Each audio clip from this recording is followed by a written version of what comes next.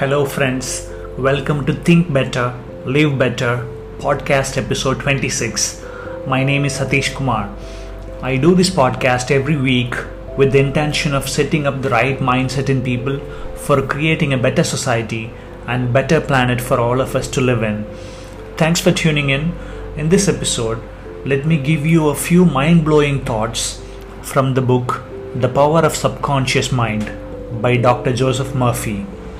Number 1. Think good and good follows. Think evil and evil follows. You are what you think all day long. Number 2. You have the power to choose. Choose health and happiness. You can choose to be friendly or you can choose to be unfriendly.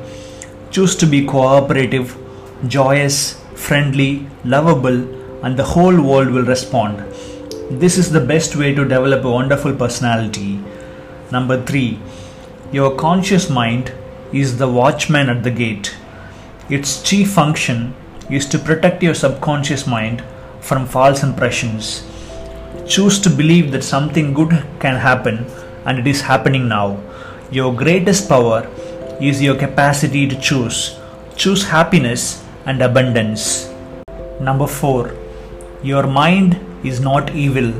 No force of nature is evil. It depends on how you use the powers of nature.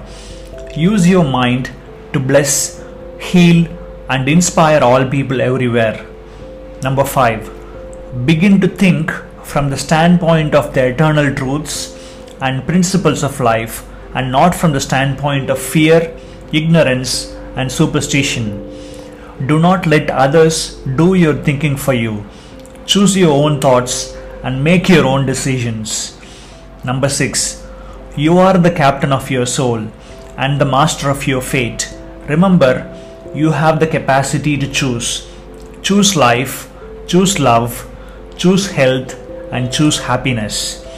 Number 7. Deposit thoughts of prosperity, wealth, and success in your subconscious mind, and the latter will give you compound interest. Number 8. Success means successful living. When you're peaceful, happy, joyous, and doing what you love to do, you are successful. There is no true success without peace of mind. Number 9.